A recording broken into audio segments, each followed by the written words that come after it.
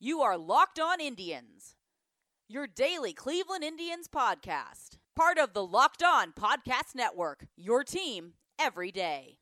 Hello and welcome to another edition of Locked On Indians. This is your host, Jeff Ellis of 24/7 Sports. On today's show, it's the off-season, so we're a bit limited in things we can talk about. I kind of wanted to swing back our focus to the Indians. I spent a lot of time talking about the postseason.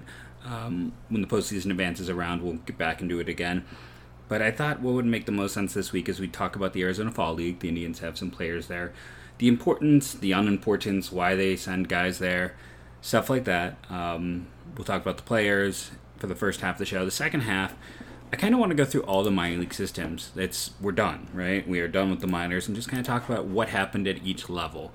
Not necessarily, yes, the players, but, for instance, we're going to start with Mahoning Valley. George Valera is the number 2, maybe number 3 prospect in system for me, but we're not going to look at what he did anywhere other than Mahoning Valley. We're going to focus on the level. I'm going to do the thing where I talk about 5 best prospects down there from my point of view, etc. I was going to start with Arizona, but since we're doing the Fall League and the Indians, so the Indians have really expanded. If you go back to 2009, which was a decade ago, the Indians had an Arizona Indians team. Starting in 2010, they had Arizona and Dominican Indians. Starting in 2018, they had Arizona Indians 2, and Dominican Indians. And then this year, they expanded to Arizona 1, Arizona 2, Arizona Blue, Arizona Red. So they're really investing those teams in that area. And it also means there's a lot to talk about. So when it comes time to talk about the Arizona level, the rookie level, which is a lot of players I'm not going to be super familiar with, to be honest, that's going to be one that's going to be a full show podcast because there's so much to talk about. But let's skip past all that and talk about the Arizona Fall League. So the Indians sent 5 players to the Arizona Fall League, 6 players to the Arizona Fall League. The way this works is it's basically extended time. It's a chance for some guys to keep playing. Statistics typically never matter. Some guys do tear it up and then go on and tear it up the next year. More often than not, someone tears it up and nothing comes of it. It is a hitter-friendly environment. Pitchers tend to struggle. It's all about more reps. That's it. End of the day, what is most important about Arizona Fall League is it's more reps for players. And it's a last chance to get a look at some players. Let's say there's a player you're waffling, if you're going to add him on the 40-man who needs to be added, it gives you another chance to see this player perform, to kind of help you make a decision if you're going to extend that spot to them. Speaking of the 40-man, I realized that I had made a mistake. Matt Thinker, who I've known dating back to when we were Indians Prospect Insider, before we were even Indians Baseball Insider, met him at a Lake County game like almost a decade ago. Real nice guy. He pointed out that I forgot to mention Scott Moss on the 40-man podcast, which is probably true, but kind of crazy because I've been talking about from the moment they got Scott Moss that he is someone who is going to be 40-man eligible. And if they liked him enough to get him, I'm sure they would keep him over, a Cam Hill, maybe a Jose Fermin, or possibly a Tyler Olson. In my perfect world, they would let go Ty Olson and keep Scott Moss. Moss is a left-handed pitcher, was a reliever at Florida, went up to Double-A with the Reds. Cleveland got him. He spent a little time at Double-A, and they quickly moved him to Triple-A.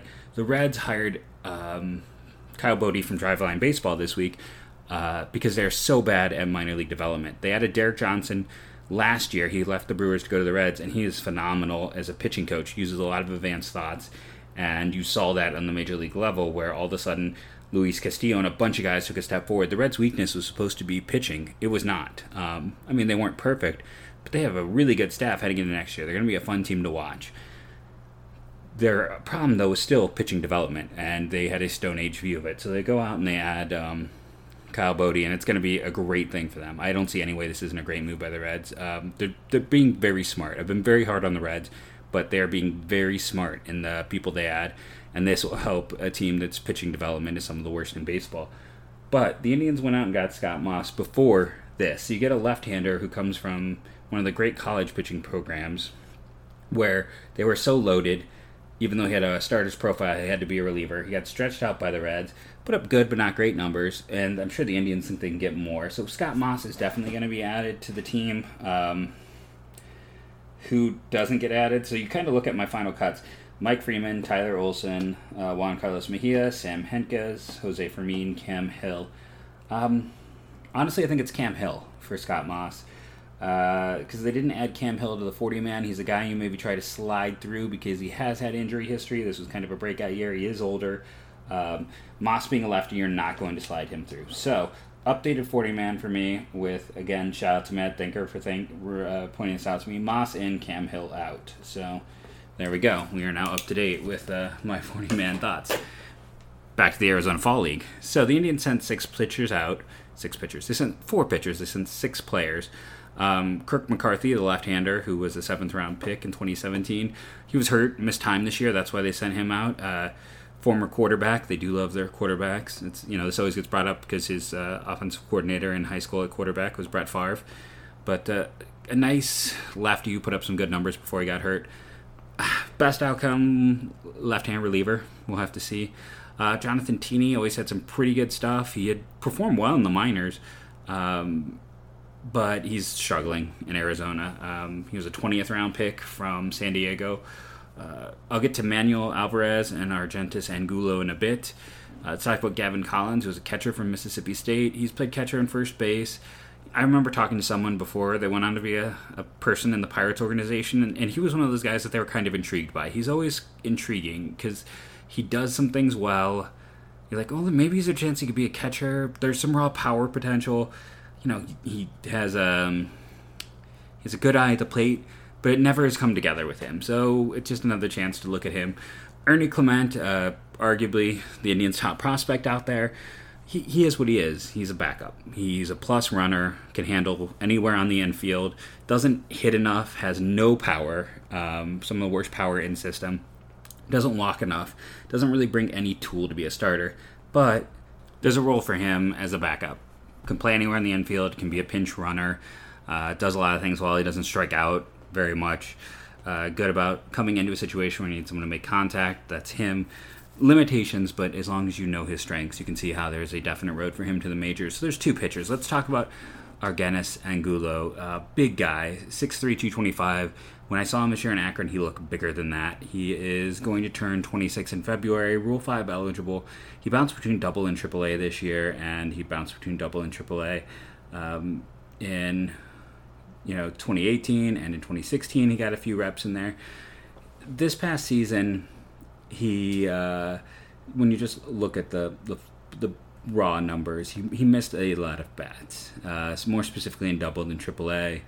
His walk rate was still an issue. He's doing well in Arizona. I don't know what the end game with him on the roster is. Maybe you're trying to get another look at him. Maybe you're hoping that someone's going to look at him and target him. That might sound weird to phrase it like that. But if you are someone who you have this big pitcher who kind of fits the stereotype of what you want a pitcher to be, maybe you send out Angulo hoping that a team is going to, instead of drafting from the Rule 5, taking someone that you're maybe a bit higher on, they go for someone who fits the mold. I don't think he's really someone that's on the bubble for being added to the Indians at this point. One of our sponsors for this postseason, specifically for this postseason, has been Vivid Seats. Remember, if you go to Vivid Seats, you use their app, and you use the promo code postseason, you're going to save up to $100 on your tickets. Vivid Seats, and that's why they're, specifically our postseason tie-in, because they're using postseason for this. If wherever you want to go, whatever you want to see, Vivid Seats is the place to go. And what makes them special amongst any place you could go and get your seats is they have a loyalty program, so you're going to earn credit back. There's, in the month of August, they had double credit back from 10 to 16% on all purchases. So it's this whole idea that anywhere you go, you're earning value back by your purchase. So not only are you seeing what you want to see, you're getting something back from that. All of their seats are 100% buyer guaranteed. You don't have to worry about someone selling you something that won't allow you to get in. Everything is backed by them. Everything is trusted by them. And they're the only place you can go that is going to give you that feedback, that loyalty program.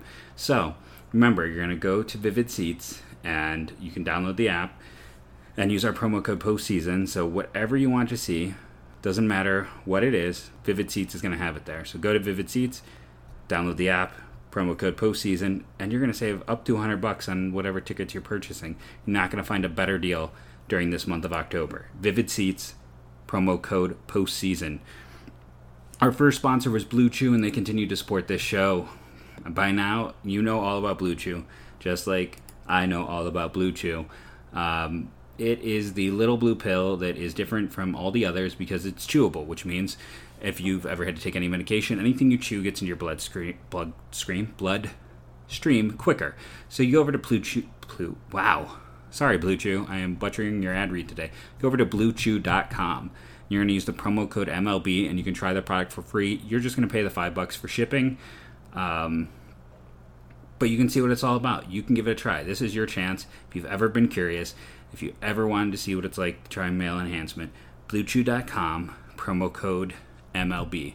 And you can see what all the hype is about. You can see why they are so successful. They've been able to stay a sponsor for the entire season. And I want to thank everyone who has gone there because it's thanks to you that they've continued to stay a sponsor of this podcast. They support us. Please support them. So there's one player I left off at the beginning of all this Arizona Fall League chat, and probably the most interesting one on the list to me by far. That's Manuel Alvarez. Now, I'll be honest, when I saw his name, I'm like, Manuel Alvarez? And then I looked up his stats, because that's always the first thing I did. He's been pitching in the Indian system for 2 years, and he is already turned 24 years of age in September. So you're like, what? Only 2 years? He's from the Dominican Republic. The Indians did a very unusual thing with him, which is they signed him at the age of 21. Now, that doesn't happen. Typically, that's why Fausto Carmona, I'm struggling with his name. Let's just go with Fausto. You know who I mean. Became Roberto Hernandez. That's why players lie about their age, because often, if you're not 16, 17, 18, you're not getting looked at. So the fact the Indians signed him at 21 years of age immediately makes him an interesting name. The fact that at 24 years of age, he's only pitched 2 years in the minors. So you dig into the story even more. He was an all-star this year for Lake County, and eventually got promoted up to Lynchburg. He struggled significantly more there. Numerically, he didn't miss a lot of bats. He did miss a lot of bats. Specifically this year, his strikeout rates all took a leap, but his walk rates were also pretty brutal. So we're seeing the ability to miss bats, but also some struggles with control. But there's a reason for that. Here's a kid who didn't even start playing baseball till he's 14. He's 6'3", 200 pounds. He was a basketball player. When the Indians signed him, he was a outfielder. He was viewed, that's what he was kind of showing himself off as. So he's an older prospect, hasn't been playing the game that long, and has only been pitching for about 3 years. So that's why the Indians have sent him out there. He just needs more reps. They want to see what he can do. They're going to keep working with him. But his fastball is already in mid-90s, developing slider. Just an interesting kid to follow. It's an interesting story. It's an interesting progress for him. But yeah, he's 24 years old, pitching for 3 years, playing baseball for a decade, and he's already up to Lynchburg, and I'm sure he'll start the season there next year. If he continues to improve, he should be in Akron before we know it. Not a Rule 5 guy, which is unusual. A lot of times we kind of see that in players, but who gets sent out to Arizona. It's kind of that last opportunity. But he falls into the other category, which is just a player that needs to get more reps. So now that we've talked about Arizona, we'll dive back in at some point, I'm sure. For those keeping track, Ernie Clement name to watch. Manuel Alvarez, most interesting player. So let's talk about Mahoning Valley. It's the short season team. It's where you see a lot of players who were college picks this year, 2019, and were high school picks in 2018. So you kind of go through the big names down here. Byron Okoye, who was on par with George Valera in terms of big name players, high school kids or really young players in the system like Jonathan Rodriguez, Reynel Delgado, Corey Holland were all bigger bonus players the Indians signed. Will Brennan was a pick from this year. Brian Levestito was a day 3 pick. They went over slot to get. Those names kind of stood out. Carlos Vargas is one of those guys who heard a ton of hype about, and he slowly but surely improved over the course of the season. He's still going to be someone to watch. Liam Jenkins got a lot of opportunities. I was kind of surprised by how much they tried him as a starter. He's just interesting path to where he is. Ethan Hankins was down there. Matt Turner was down there. It was, for a long time, the most interesting team in the Indians minor league system. We talked about Cam Hill. He even spent some time down there. But let's get into it. So, let's talk about the names. Brian Rocolio is a up-the-middle guy, still developing, more talked about for his defense than his offense. You're hoping that the offense will blossom and bloom. I've seen places where he's considered one of the top 100 prospects in all of baseball, but if you know me, I'm not as high on guys who haven't performed yet. I don't buy into things in the lower minors alone. I need to see performance, plus talent reports, plus at higher levels. Aaron Bracco was also in that group, and he got a little bit of time up there. He was hurt, and that's pushed him back. Jonathan Engelman, we'll talk about more later, an interesting upside guy from Michigan. Will Brennan was drafted as a two-way player, backup, like fourth outfielder or left-handed reliever. He did not pitch down there for them, but someone to watch going forward. As they said, two-way player when he was drafted. He's not really good enough to be good at either, but good enough to be passable at both, which is probably what it's going to take for a two-way player. Because it's going to be hard to be the Angels outfielder from Japan / starter, because it's so much wear and tear over the course of a long season. So you want a guy who's more specialized, and that's what Brennan could be. George Valera, just low batting average, and that's, we'll see. Walked a lot, but struck out a lot. If he falls apart, if he doesn't turn into what people are hoping, it's because he's going to strike out too much. The fact that he walks and there is the power helps balance it out. But that's what we're going to watch with him. It's like, will he make enough positive contact to make it work? Can he continue to refine his game? If I'm saying he's one of the top 3 prospects in the system, I obviously believe in him. Reynel Delgado, I was a little disappointed in performance. Really high strikeout, walk rate wasn't there. A lot of bad indicators for him, and I loved that pick a year ago. Jonathan Rodriguez was another guy who, he's coming along very slowly, was one of the youngest players in his draft class. Walking not at a great rate. It's passable. Same thing with Delgado. High strikeout rate, very young, lots of raw power, name to watch. Corey Holland was a son of a hitting coach. Really high strikeout rate, didn't really make enough contact, but he did walk a lot. Again, we'll see. And then, kind of for me, the guy this year, offensively, for Mahoning Valley, and the guy who really stood out to me above the others because I just wasn't expecting it, Brian Lavastida. Day 3 pick, they went over slot, like 20 or 30K to sign. Catcher, so he's working on learning extremely difficult position. He walked nearly as much as he struck out. High walk rate, limited strikeout rate, which is good. Only 2 home runs, but 19 doubles. Led the team in that category, so there could be some power to come. There's a lot of reasons to look at him and go, this is a guy we have to pay attention to. Position, lack of experience, the fact that he won't even turn 21 until November. The Indians drafted him out of junior college, I believe after his freshman year in junior college, because, he would have been a sophomore, and then he would have been, so freshman out of his JUCO. And he came in and was good last year and rookie ball, but with Mahoning Valley, he really took it a step forward and excelled pretty much across the board offensively. He's going to get bigger, going to get stronger, going to learn the position. But what he did offensively, he was the best offensive performer down there. I mean, yes, other guys might have hit for more power, hit for higher average, walked more. But when you look at the big picture of things, of anybody with more than 10 at-bats, he was first in the team in OPS. Like, that stands out for Lavastida, at least from my point of view. Pitching-wise, I talked about Vargas. It was really ugly to start, but we started to get it together. Walk rate under 3, strikeout rate over 8. Ethan Hankins got the promotion after he was just, no one could touch his stuff. Hit rate of barely over 5, strikeout rate over 10. Talked about Matt Turner, the former 11th round pick, very low walk rate. The profile of the Indians have had a lot of success with. Hasn't missed enough bats, but young kid, hopefully they can continue to develop him. Liam Jenkins, who I talked about as a starter, barely pitched at Louisville in 2018. Day 3 pick. He's 6'8". He's huge. Lots of command problems in college. The fact that he was only walking 4.8 per 9 is actually a pretty steady improvement for him. He's kind of a challenge pick. We'll see what the Indians can do, but there's tools to definitely like with him in terms of just velocity and rawness and what you can turn him into. Hunter Gaddis, the pick from this year, came in there and missed bats at a pretty high rate over his 15 innings. Same with Daniel Espino, just 10 innings, but he was He was very high in the strikeouts. Espino had a few more walks, and people were able to hit him. Gaddis was pretty much untouchable over his 6 innings, so those 2 picks from this year are something to watch. It is interesting how aggressive they were with the Espino promotion. If you listen to my talk on him, while I was not a huge fan of the pick, I said he would move a lot quicker than a high school arm. There's nothing to, in terms of his stuff, he doesn't need a lot of development, just refinement. Everything's pretty maxed out where it is right now, which could cause him to move quickly.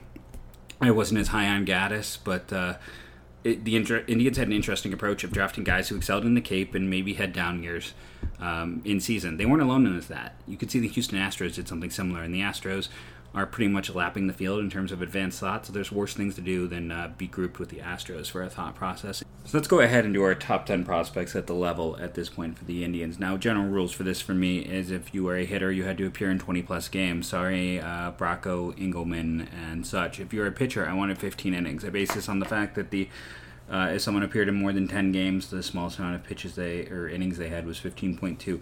Sorry, Daniel Espino. So, with those set forth, here are the top 10 guys to know. In reverse order. Number 10, Corey Holland. Rough year for him, but they gave him a lot of money and believed in him, and it is kind of his first look at this level of competition. We'll see where it goes. Number 9, Jonathan Rodriguez. Young kid, power potential, still coming into his own. Was able to hold his own, not excel, but not struggle as well. At number 8, we have Matthew Turner, the starter, not missing enough bats. Still very young, though, left-handed, showing good control and command for the level. 7, Hunter Gaddis, barely made the cut at 15.2 innings. Really good, and it's looked there. And I've already talked about Gaddis. It'll be interesting to follow him. Number 6, Reynel Delgado. I was huge on him as a draft pick a year ago. We'll see what happens. Again, young kid, first time facing college-level performers. For a lot of these guys like Delgado, Holland, Rodriguez, they're 19 years old and they're facing 21, 22-year-olds. They're facing much more just physically developed humans. Now we get into the fun stuff. Top 5. Brian Rocchio. I went and looked up how to pronounce it. Defense first. Young kid. We'll see how he develops. Very young. It could be low. Carlos Vargas made some big steps forwards this year. There were some people who thought he could end up the best pitcher in the system at the start of the year.